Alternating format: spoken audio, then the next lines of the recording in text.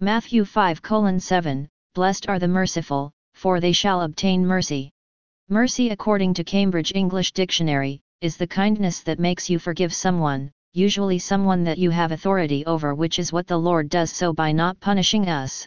There is a lot of difference between the punishment of the Lord and us falling into the den of the Satan. The punishment of the Lord is denial when we are not fit to be and stay in His presence, that He welcomes us not, that is damnation. We chose to be in the accompaniment of the devil. But through Jesus we are forgiven and allowed to change our ways, and we need not be put to test of our changed ways or have to prove through repentance always, while if we live, then we will spontaneously repent.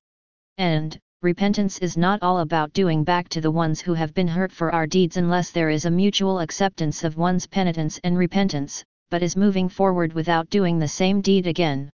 The thief on the cross, who Jesus accepted and took along with Him, had his penitence by accepting and believed in Jesus, that He spoke for him and stood by him.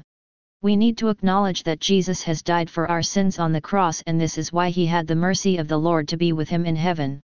He did not have to do much, and at that moment he was able to show the whole of himself, which we humans call as the crises times, or say in adversity one true metal shows up.